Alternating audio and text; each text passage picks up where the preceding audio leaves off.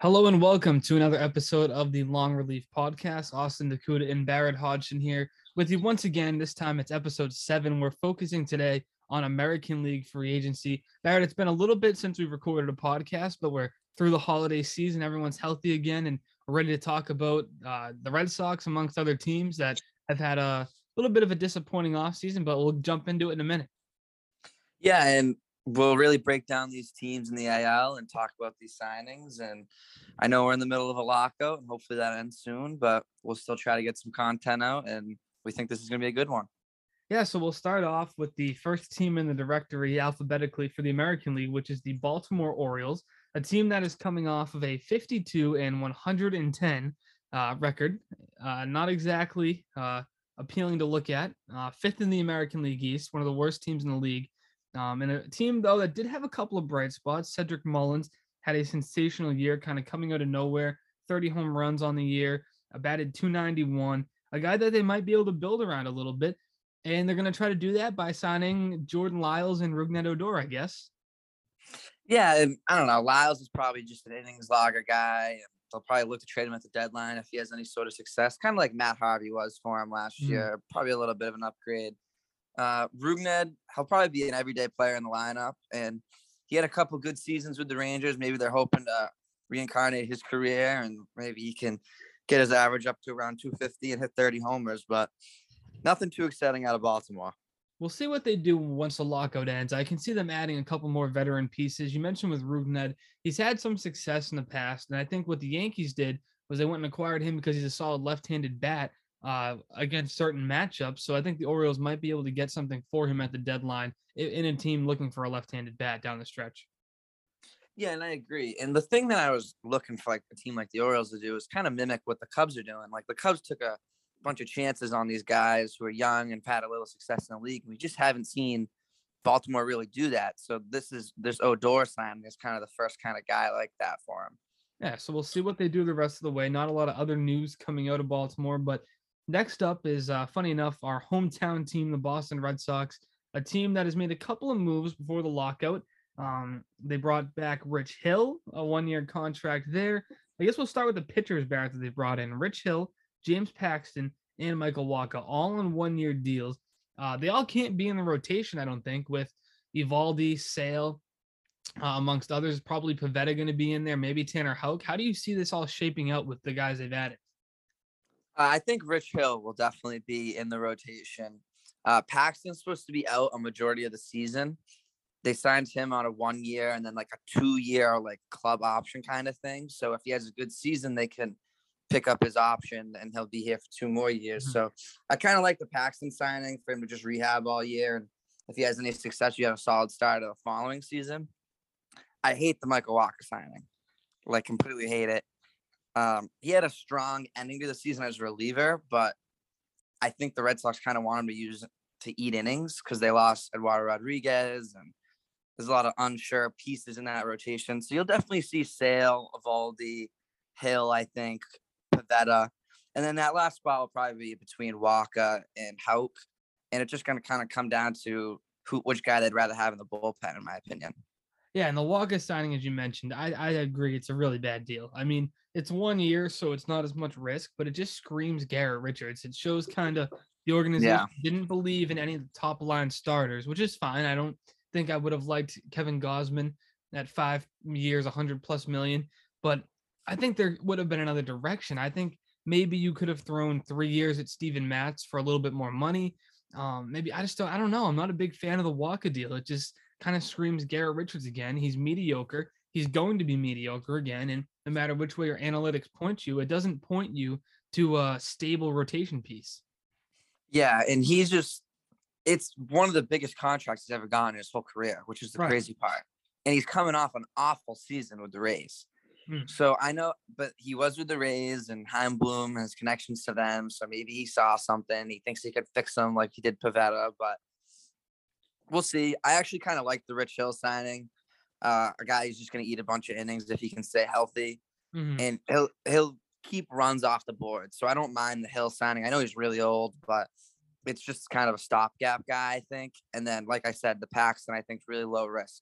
I think it's solid too because you're not forcing Garrett Whitlock or Houck into the rotation yet, even if they're not ready. I mean, you're letting them have that success, just kind of setting them up to be okay in the bullpen again. And then if things don't go well with one of these guys, you know, the veterans, if they're struggling, then you move them into the rotation. But I think you're in a pretty good spot with those two now.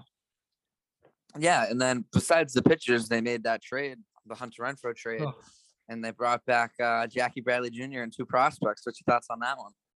Well, I like the prospect return for it. I think anytime you can get a couple of young guys to a farm system that is still rebuilding in a lot of ways is always a plus, but I don't know. I don't understand the Jackie Bradley piece to it. I don't think he fits the team. I don't think he does anything better than what you have currently. I mean, yes, he's obviously a stud defender, but if he's going to hit under 200, can you even play him? I don't really mind him as a 4th outfielder, but his contract's kind of large to be a 4th outfielder. Right. So it really depends if they care about going over the luxury tax and whatnot. Because I'd love Jackie Bradley Jr. to be the 4th defender and comes in the game in the 9th inning as a defensive replacement. I'd like a guy like that, but I just don't know if they're willing to do that with their salary situation. So hopefully they're willing to spend some money.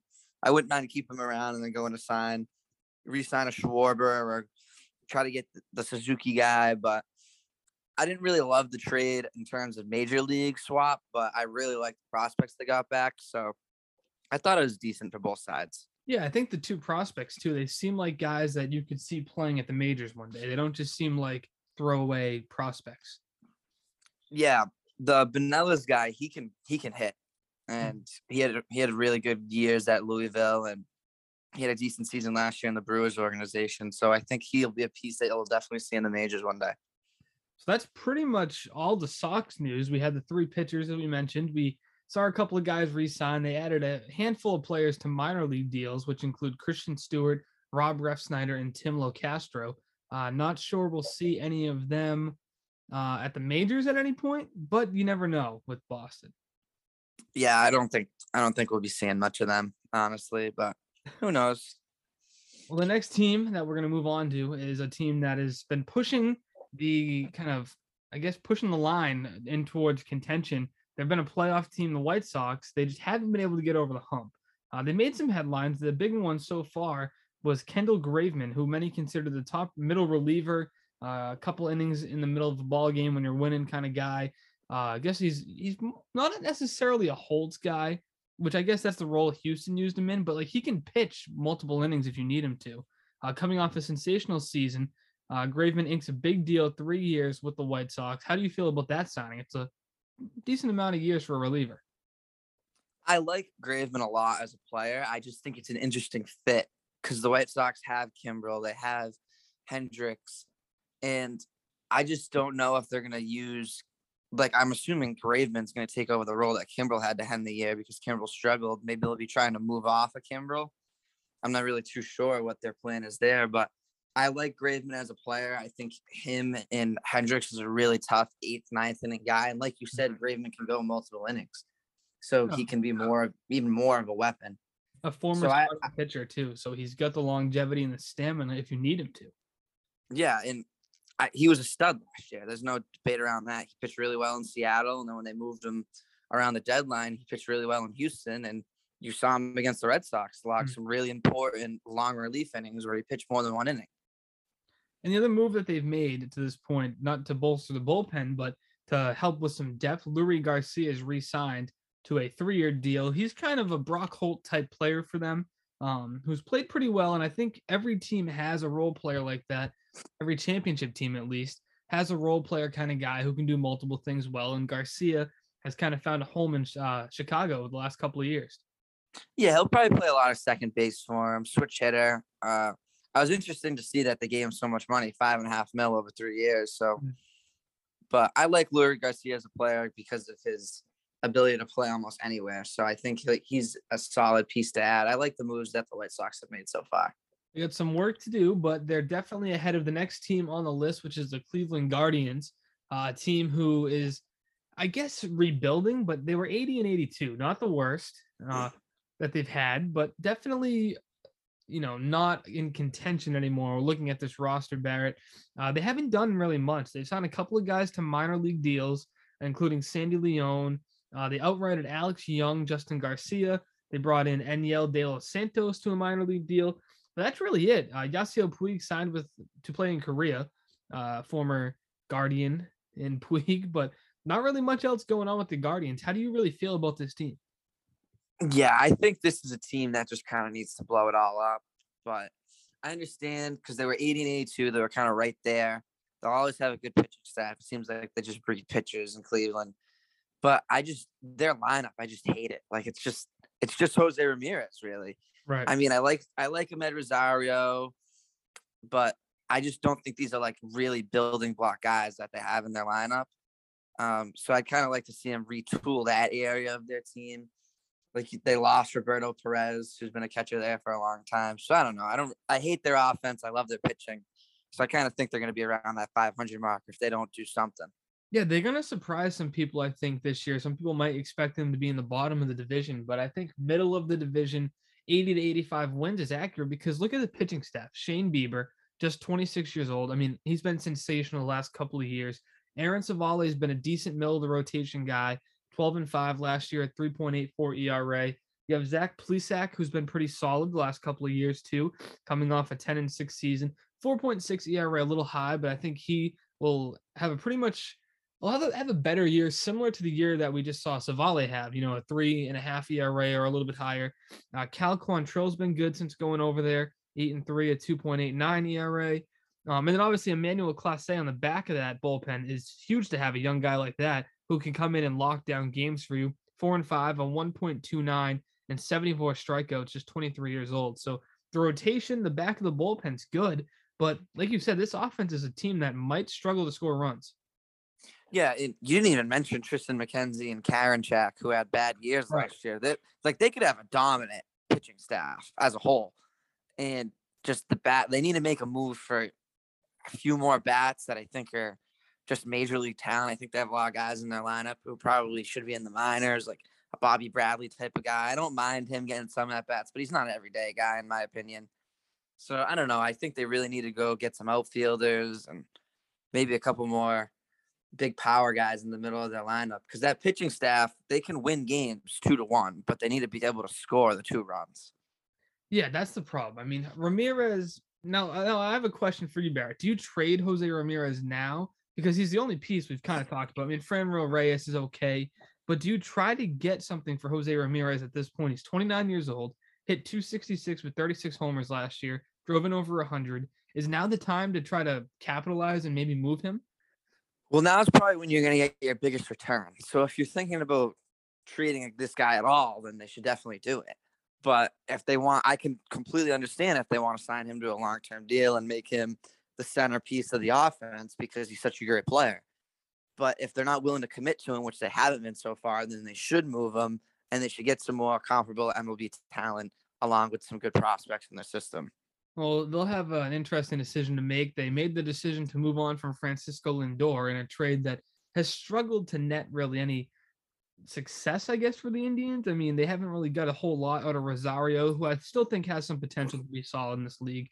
He hit 282 last year, but they are looking for more to replace a guy like Francisco Lindor. So we'll see what direction the Guardians go in their first season as the Guardians.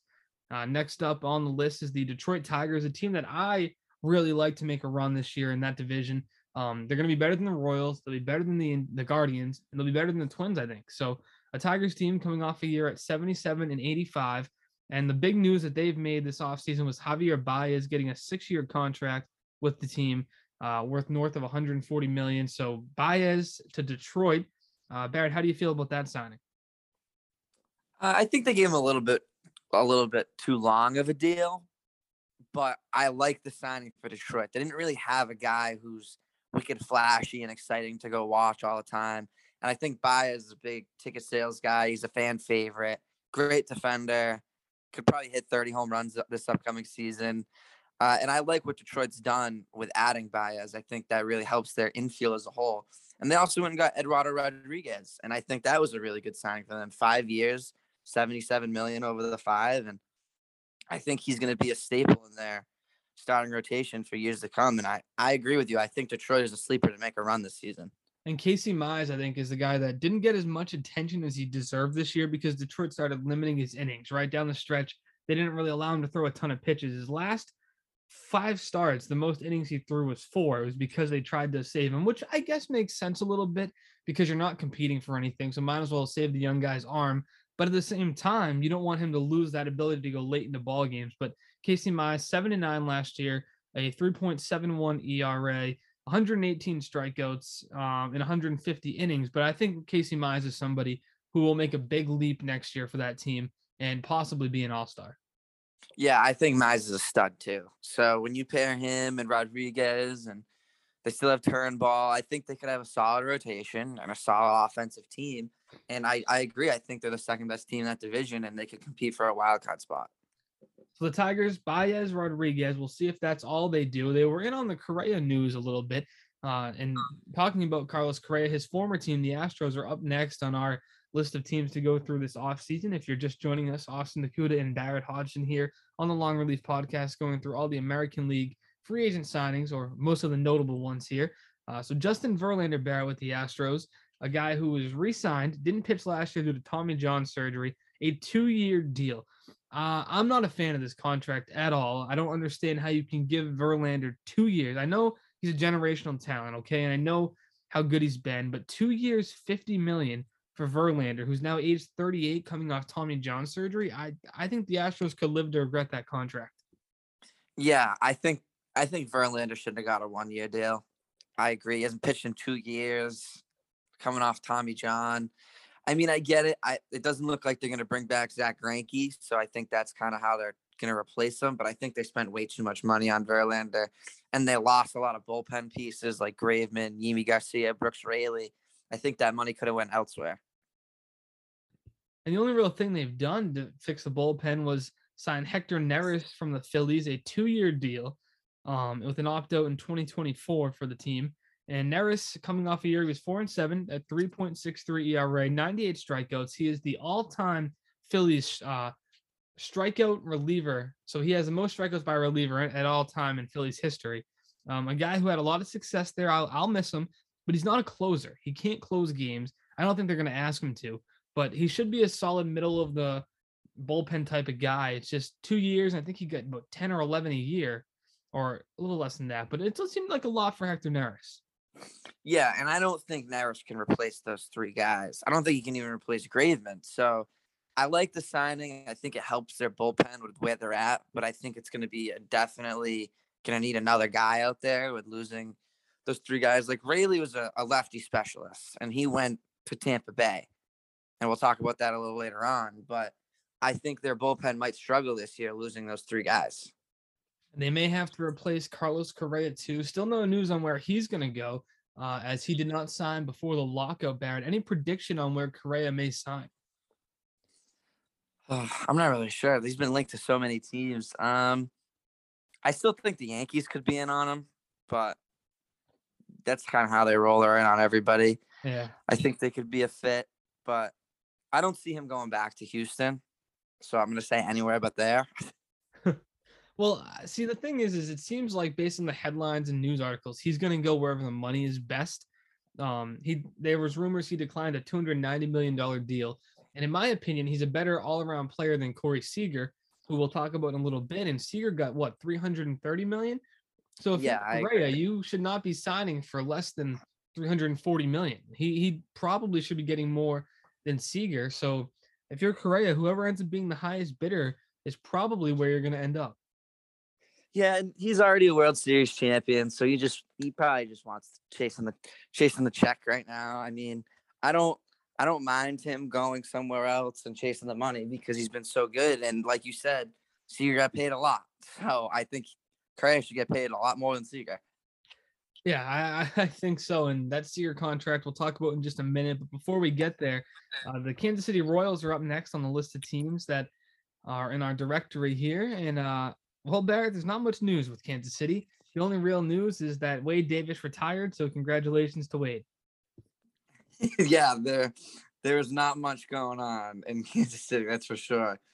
That's it. The only sign they made is Taylor Clark. So yeah, and I'm not sure any of our listeners may not know who Taylor Clark is. No slight to him, but not a household name quite yet. We'll see if that develops into something different this year as he looks to replace Wade Davis. That's all for the Royals, so we'll move on to the Angels. And the Angels are a team that has had a relatively busy offseason based on their standards. They re-signed Rafael Iglesias to a 4-year contract, a deal that they basically had to make. They needed somebody in that back end of the bullpen. They have to give Iglesias 4 years, $58 million. He struggled in Cincinnati to really find his form as a lockdown closer, but since he's been with the Angels, he had a really good year. Yeah, and I don't mind them bringing back Iglesias. Every team needs a guy that they can trust, and they clearly trust Iglesias. So I like him going back to the Angels. I think they need more bullpen help as well, and they signed Aaron Loup to try and help them with that. But I still think they're going to need more pieces going forward. But it's good to have a guy that you can trust in the back end. Yeah, so with Loup, with Iglesias, they should have a better bullpen than last year, but not a complete one yet. They also added Michael Lorenzen on a 1-year, $7 million deal. Lorenzen spent his first 7 seasons with the Cincinnati Reds, but not somebody who really had a long stretch of success, I guess you could say. I mean, he's coming off of a year where he had a 5.5 ERA out of the bullpen. He was 4 for 4 on save chances, but I don't know. He's somebody that really, I mean, I understand the 1-year part of the deal to try to take a flyer on him, but is he really worth $7 million, or is there a better option they could have gone with? I don't think he's worth $7 million. What do you think he's going to do? Do you think he's going to start there? Or do you think he's going to relieve? Well, they bring in Syndergaard to add to the rotation as well, which we talked about, I think, before the lockout. But I think it depends on the rest of the rotation, right? I mean, if they go out and get anybody else, is Lorenzen could be forced into the rotation. If not, he could be set up for a 7th inning role. If they're going to just go with Loup and Iglesias and that's it, it could be Lorenzen for the 7th, Loup for the 8th, Iglesias for the 9th, depending on matchups. But I don't know. I think it really depends on what other moves they make, because besides Syndergaard in that rotation, you're going to have Syndergaard, Ohtani, probably another year of Griff Canning, right? I mean, he's been pretty brutal. Yeah, probably. And I don't really know what else they're going to do. They have some decisions to make. Jamie Barria started some games for him last year. Wasn't overly impressive at all by any means. And then otherwise, it's really, I mean, Patrick Sandoval was okay. Didn't pitch a ton of innings. Jose Suarez will probably be in the rotation again. He's okay to eat up innings, but there's no real lockdown 1 through 3 pitcher. Depending on what Syndergaard does, they have a massive need for starting pitchers still. Yeah, I mean, the runs in $7 million, that's more than Rich Hill. That's right where Michael Wacha is at. So I think they're probably going to look for him to start, and they're going to need a lot of innings out of Syndergaard. So they took a big gamble as him being their guy that they go and get to log innings. But now, would you have rather signed Syndergaard to the 1-year 20, which the Angels did, or Verlander to the 2-year 50 like Houston? That's tough. I think Verlander probably stays healthy all season. The better contract's definitely Syndergaard, but it's 2 different teams in 2 different spots. Like, let's say Syndergaard pitches like the old Syndergaard and he's really good, then this is a really good deal. They could trade him for a lot of pieces at the deadline. They could extend him because they gave him the chance to revive his career. You know what I mean? Right. But the Verlander thing, I think they wanted, like, a lot of guys come back from Tommy John. They don't have a ton of injury problems. So it's just going to depend if he pitches well. I think Verlander will definitely be able to log innings. But if I'm in the Angels situation, I think I definitely like the Syndergaard contract more. Yeah, I mean, it really depends, too, on which guy stays healthy. That second year of the Verlander deal might be killer, though, because if he comes out and has a poor year, right, pitches to a 4.5 ERA, has a couple stints on the injured list, they can't trade him. Nobody's going to take on that contract. You're going to have to hope that Detroit wants a reunion, you can eat some money, or that Kansas City will just take on the contract. You know what I mean? He's not going to be moving. Yeah. Even if Syndergaard struggles, you can probably move him at the deadline either way. It just depends on how much your return is going to be. Yeah, and if he doesn't struggle, good for them. It's they signed a good free agent, and they can extend. Like, if I'm a guy in the MLB and I was trying to revive my career, and a team gave me a chance, I'd personally want to be loyal to that team. So I don't know if Syndergaard has that same sort of mindset, but I think this is kind of low risk for the Angels with just the 1-year deal. Yeah, it'll be interesting to see what Syndergaard ends up doing and what the Angels do this year to finally try to get Mike Trout back to the postseason. So we'll keep you updated on all the Angels news as well as all the other teams here on the Long Release podcast. But the next team to talk about is a team who had a disappointing season. The Minnesota Twins finished fifth in the AL Central, a team that within the organization was expecting to be much better than they were. They struggled. They traded Nelson Cruz at the deadline, and they're kind of having to make decisions now if they blow it up or if they kind of try to add some talent. But we'll see what they do. They haven't done a whole lot this season. Yeah, all they've done is add Dylan Bundy, and I don't really think he's a huge difference maker for Minnesota personally. I think Minnesota's just in a tough spot. I think they're at best a 500 team. Like you said, they traded Nelson Cruz. They thought they were going to be a lot better. They like the return they got, but it's just I don't really like Minnesota's construction of their roster. I think they overpaid on Donaldson, and they're banking on Maeda being a stud every year. And I just don't think Minnesota's at that spot. But I do think they have a guy in Jorge Polanco that they can build around. He had a really solid year last year, and they have some decent outfield prospects. So maybe not this year, but a few years down the road, I could see Minnesota being a lot better. And the best thing that they've done in the last few years, and including this year, is the extension they gave to Byron Buxton. I'm a huge fan of this extension. 7 years, $100 million, an average payout per year of $14.2 million. A good deal because if he reaches that potential, if he finally stays healthy, then that's an absolute steal for an MVP type of player. He hit 306 last year in 59 games, hit 19 home runs, in addition to stealing 9 bases as well. So somebody who, if he stays healthy, you're looking at 35 home runs, 25 stolen bases, if not more. Yeah, I thought that was a great extension for a guy, like you said, who could win MVP. He's a really talented player. Just his issue has been with his health. So I think even though it's a long contract, it's not a bad contract, and they have guys to build around. I said Jorge Polanco because he's always been healthy, but let's say Buxton puts together a few healthy seasons in a row, they could have something working there. Yeah, that's a solid top 2 in the lineup. You know, you bat Buxton lead off and Polanco second, and you're going to start a lot of games with somebody on base for your 3-4 hitter. Yeah, and Alex Kirilloff could be that 3-4 hitter. We could see him develop. We'll see. I like him a lot too. He's a good RBI guy. They're going to hope he can get that average up a little bit, though. He was sitting around just under 250 last season. So we'll see how much success they have trying to get Kirilloff healthy again, because he had wrist surgery too to end his season prematurely. But for the Twins, they are kind of stuck in mediocrity, and we'll have to see if they can make that leap. Another team too that's been stuck kind of in the middle, I guess upper middle, is the New York Yankees. Our last World Championship coming in 2009, and Barrett, they've struggled to put the pieces together to get back to that success that Yankee fans are used to. Yeah, and they haven't done anything either. I expect them to make a splash when the lockout ends. I think they're going to go try to get a guy like Kershaw, Correa, or something, because all they've done really is re-sign Joely Rodriguez on a cheap contract, which I don't mind. He was decent for him, but like you said, they've been in mediocrity, and they're the Yankees, one of the highest payrolls in the league. They should be a lot better than what they were last year. Well, that's why I think they're going to make a splash too. I agree with you, because they're a team that's used to winning, and they haven't won in so long that at some point somebody in that front office or ownership is going to say, okay, enough's enough. And they're going to go and give Carlos Correa the $360 million that he wants. You know what I mean? And they're going to go add a Kershaw, like you said. And I think it's only a matter of time, whether it's Correa or whether they go get Trevor Story and save some money to go add 2 pitchers or whatever it might be. But they're a team who have to basically make the World Series in the next couple of years, or Yankees fans might lose their mind. Yeah, and I agree with that 100%. And you know, they have all sorts of excuses, injuries and stuff. But when it comes down to it, and they got to the wild card, they faced Boston, and they put their best guy on the mound, and they didn't win. So they got to go make a big move, I think. Like I said, Correa, he fits there, and they need shortstop play. They can't run Gleyber Torres as shortstop again. I mean, he was a defensive nightmare there.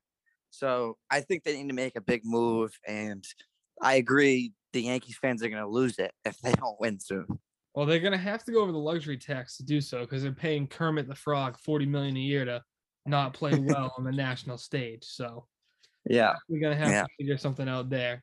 But I'm sure they'll make a splash. We'll talk about it when they do. I don't think it's if they do, it's when they do at this point, because they're the New York Yankees and that's what they do. But they could be losing Aaron Judge next offseason. So that's something to keep an eye out long term, is if they Judge to an extension, which is definitely a possibility in this offseason. But moving on to the next team is the Oakland Athletics, a team who has made a career out of quiet off seasons. They don't typically do much, but they turn what is already in their organization into 250 hitters with 30 home runs that they end up trading for 2 prospects. So I'm sure somebody will step up. A team who finished 86 and 76 last year, good for 3rd in the American League West, and a team who I'm sure will compete again.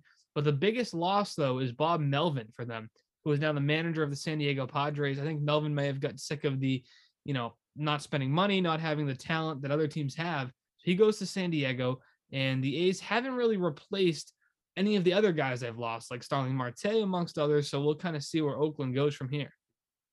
Yeah, they literally haven't made a signing all off season. So it'll be interesting to see what they do. I think they might trade some guys. I could see, I know they want to shed salary and they don't want to pay Bassett and Montes and stuff. So you could see some starters going on the move. I hated the Starling Marte trade for him. It didn't make sense to me for half a season of Starling Marte, and they didn't even make the playoffs. I don't like that they didn't re-sign Mark Canha. That guy, he's always on base. So I don't know. It'll be interesting to see if Oakland can still compete playing with the amount of money they want to spend, but they haven't done anything yet. So we'll see what happens when the lockout ends for Oakland.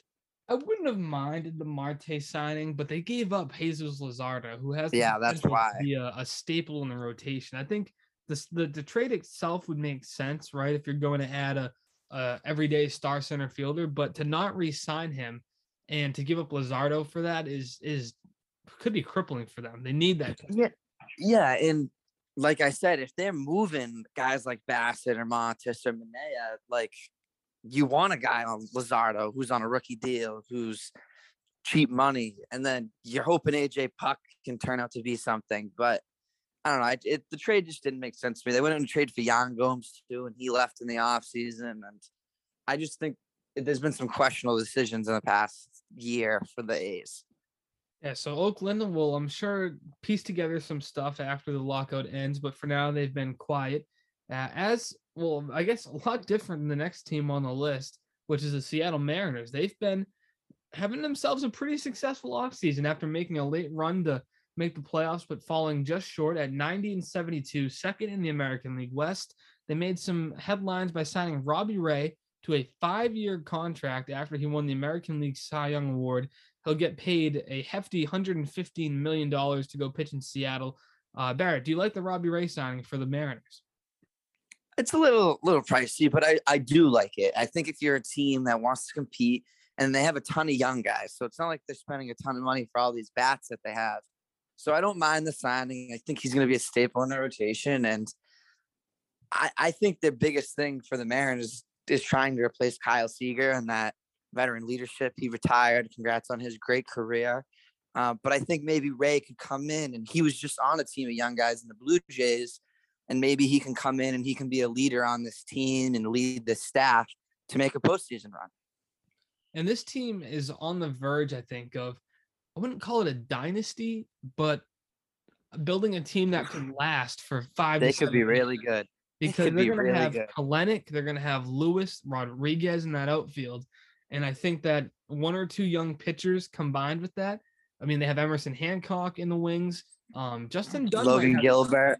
Gilbert's the other one. They could be a team who is in the playoffs consistently for the next 5 to 7 years. And now Ray as that veteran ace. I mean, veteran ace, he's still only 30, which is, some of the guys who get contracts at age 33 only have 2 good years left in him. But this is a guy in Robbie Ray who could very well pitch those 5 years and be good for all 5 of those years too. Yeah, and he's going to be a stud for him. You pair that with Gilbert, and like you said, Hancock's supposed to be really good. And I mean, we haven't even seen Rodriguez play yet. That guy's going to be a stud. He's only 21. Hits the ball a mile. Yeah, and they have a good young shortstop in J.P. Crawford that I like, a good defensive player. And they made a good trade this offseason and brought in Adam Frazier.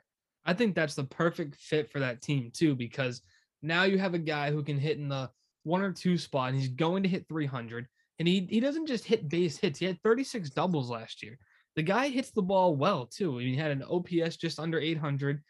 Somebody who gets on base and can set the table for that lineup. Because if you're gonna have, I mean, maybe Kyle Lewis bats leadoff, right? I mean, he could be a guy in that spot again. Frazier behind him, and then you bring up Kalenic, maybe Rodriguez. You still have some other solid role players too. Ty France has been pretty decent for them. Hit 291 last year. I could see him in the 5 hole. They're looking at a very complete lineup all around.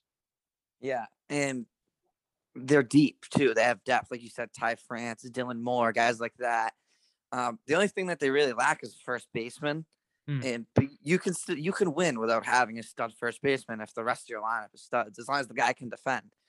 So I really like what the Mariners have been doing.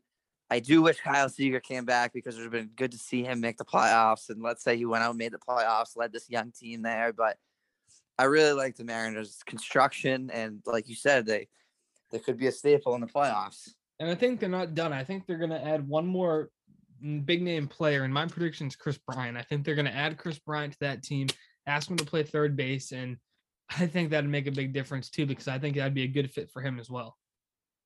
Yeah, that would be something, huh? Then that team would be really scary. Yeah, I mean they've done it before with big names. They signed Cruz to that Cruz to a decent deal and Cano to a massive contract. So I don't think they'd shy away from spending some money to try to win here. Yeah, he'd be a good fit too with that lineup. I agree. We'll see what Seattle does the rest of the way. Definitely one of the most exciting teams in baseball, and another team following them up in the list of American League teams that has been exciting the last couple of years, whether you like the way that they do business or not, is the Tampa Bay Rays, winning the American League East last year at 162, but losing to the Boston Red Sox in the playoffs. So the Rays looking to retool their team a bit. They've signed Corey Kluber to a 1-year deal. They avoided Ji-Man Choi's arbitration by signing him. That's a staple of that team. Brooks Raley has been brought in. And then the big news, I think, for them was the extension of Wander Franco already. After his rookie season, he's just 20 years old. They gave him 11 years, $182 million, a couple of options built in there and some elevators to make him some more money. But that is massive news for the Rays and the game of baseball because they finally put money into one of their homegrown guys. Yeah, and Wander Franco is a stud, and he's going to be just a guy in that lineup for years to come that's tormenting the AL East. As a Red Sox fan, he's a scary bat to face, and I think him and Arozarena are going to be a really good 1-2 punch for them in their lineup. And like you said, they signed Kluber. They're good at reinventing pitchers' careers. I think Kluber could be a good fit there. Ji-Man Choi, he's kind of a really good locker room guy on that team, and he's a good player overall, in my opinion. So I like what they've done so far, and I like the Brooks Raley signing for him, a lefty specialist, 2-year deal, $5 million a year. So I really like what they've done so far this offseason. I don't think they're finished yet. The only thing I didn't like is them getting rid of Joey Wendell because I think he fit his role really well, but I'm sure they'll find a guy that can replace him. Yeah, they'll have to figure something out. And I mean, it just seems like they continue to add and turn out those type of players like Wendell, like a Brett Phillips. You know, they've revived Austin Meadows a bit. So this team, I'm sure, will compete again and will be a thorn in the Red Sox side once again in the American League East. And then the team up next has made probably the most headlines this offseason with the trio of signings they made before the lockout. And the big one, Corey Seager gets a 10-year deal worth Barrett $330 million or $325 million. I think there's an option somewhere that can elevate it to 330, but it is 10 years, $325 million for Corey Seager. Just a massive contract for a guy who, yes, when he's good, he's MVP caliber, but has had some struggles and had some health issues. What a big deal, though, to give to Corey Seager. Yeah, it's a massive deal. And the crazy part is I don't like the contract, but I like the player. And I like the pairing of him and Semien in that lineup. I think Texas needs to get back to being good at baseball. I'll always like when the Rangers are good. And I like them signing John Gray, too, a big strikeout guy. But with Seager, I think if he stays healthy, he is a guy that you can build around. They gave him a ton of money, but he could be a guy that hits 300 with 30 home runs and plays a great defensive shortstop for them. So it just really depends on the health. I mean, 10 years is a long time. That's going to bring him into his age 37 season. Might be a little too long, but it could be a really good fit for them for the first 5 to 7 years of that contract. And they have Adolis Garcia coming off of a year in which he hit 243, 31 homers. So even if he's kind of a flash in the pan and hits 220 next year, he's probably still going to hit 35 home runs, which has some value in today's MLB. Isaiah Kinfalefa, where does he fit in all this? Because he hit 271, 8 homers last year, and has been really solid defensively. I know he's a guy who a lot of people love defensively. Where does he kind of fit in this equation? I could see him playing third base for him, personally. He was also a former catcher, so I did see a report that he could do some catching in the preseason and spring training and see if he can go back to being a catcher, which I think personally that'd be really cool to see a guy go from playing a possible Gold Glove shortstop caliber to becoming a catcher again. But I think Kinfalefa will be in that lineup because he has a good bat, 270. You need an on-base guy like that. And I think he could either play third or possibly go back to catcher. Yeah, it'll be interesting to see which one of these young guys steps up for the Rangers. You had Nick Solak, who has underwhelmed a little bit, but has some potential. You had Sherten Apostle, who's in the wings as a first baseman, a big 6'4", 235-pound first baseman who's 22 years old in the minors. You had a little bit. You saw some stuff from Spencer Howard once or twice after they got him for the Phillies, but he was pretty brutal overall. And then are you going to get a lot from Willie Calhoun in left or Leody Taveras? I mean, one of these guys might have a chance to step up, but until they do, it's an incomplete roster, I think, for Texas. Yeah, I agree. But Seager and Semien, I mean, Semien had an awesome year last year. He's been in the MVP conversation 2 of the last 3 years. So let's say Seager puts it all together and Semien has a really good year. The offense could be really good, and I agree they need a lot of help pitching wise, but the offense could carry this team. Yeah, and for this Texas team, they're in a division where the Angels are looking to compete, the Astros are looking to compete, the Mariners are looking to compete, the A's are kind of in the middle. So it could very well be the best division in baseball next year. Yeah, I agree. And they also brought in a good defensive outfielder in Cole Calhoun, too. We haven't even talked about him yet. And I like all their signings. I think the Seager contract's really big, but I think the Rangers want to get back to being competitive, and this division is going to be really tough to win in. Yeah, I'm excited to see what that division brings to the table. And another division who was the most competitive in baseball this year was the American League East, and that's where our final team of this episode comes from. It's the Toronto Blue Jays, who, yes, they lose Robbie Ray, but they go out and they get Kevin Gausman to a 5-year deal, which is going to pay Gausman similar to the Ray deal, but they're going to give him $110 million instead of $115. Is Gausman better than Robbie Ray? Not in this division. Yeah, I don't know if I like the signing. I mean, it doesn't make sense, does it? Why are you have Barrios as your right-hander in the rotation. You have Hyun-Jin Ryu. I would have liked to keep Ray as that left-handed ace because you're going to face a Yankee team with a good deal of lefties, the way they construct their teams. Boston's obviously got Rafi Devers to contend with, and Tampa, a very lefty-heavy lineup too. I would have rather kept Robbie Ray and given him the money. We've seen Gausman in the American League East. He pitched on Baltimore, and he was not good there. No, he was not impressive there. I think it's good for Gausman. He got his money, and I don't think he's going to be awful. I think he's going to be a good pitcher, but I don't think he's going to have as much success as Robbie Ray did this season. I mean, like you said, just the lefty-righty aspect of it. I think Ray fits better in that rotation. Yeah, it's going to be an interesting team. They're definitely a team that's still going to compete and probably improve on where they were from last year. I mean, obviously having a year in which Bo Bichette, Vlad Guerrero, another year older, and I think that means for them a little bit better, as those two seem to be studs in that lineup. I mean, you have Toscar Hernandez, Lourdes Gurriel, George Springer, of course, in center field. Kevin Biggio struggled, but he could bounce back. They do lose Semien, so that's going to be a big loss for this team. But I think with the pieces that are so young and talented and are going to continue to progress in a positive direction, they should pick up right where they left off.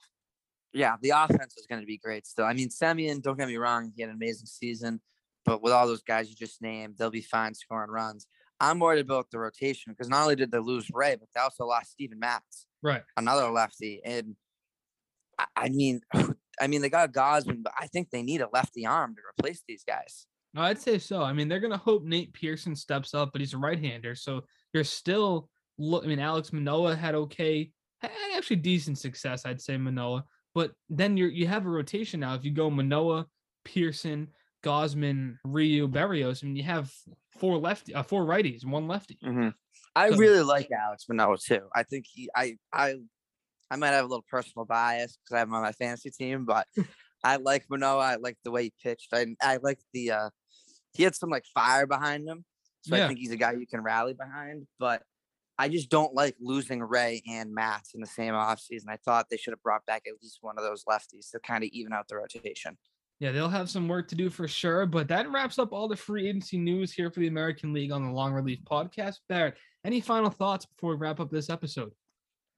Not really. Hopefully the lockout can end soon. We can see all these great players continue to get signed, and we'll keep you updated if there's any news, that's for sure. And we're hoping to get back into some baseball. Yeah, that should be it. I mean, let's hope the lockout ends soon. Congratulations to Wade Davis, Joakim Soria, and Kyle Seager on their retirement, 3 legends of the game. So we'll definitely miss those 3. But for now, that'll wrap it up here on this episode of the Long Relief Podcast. For Barrett Hodgson, I'm Austin Dakuda. Thank you for watching, and don't forget to subscribe.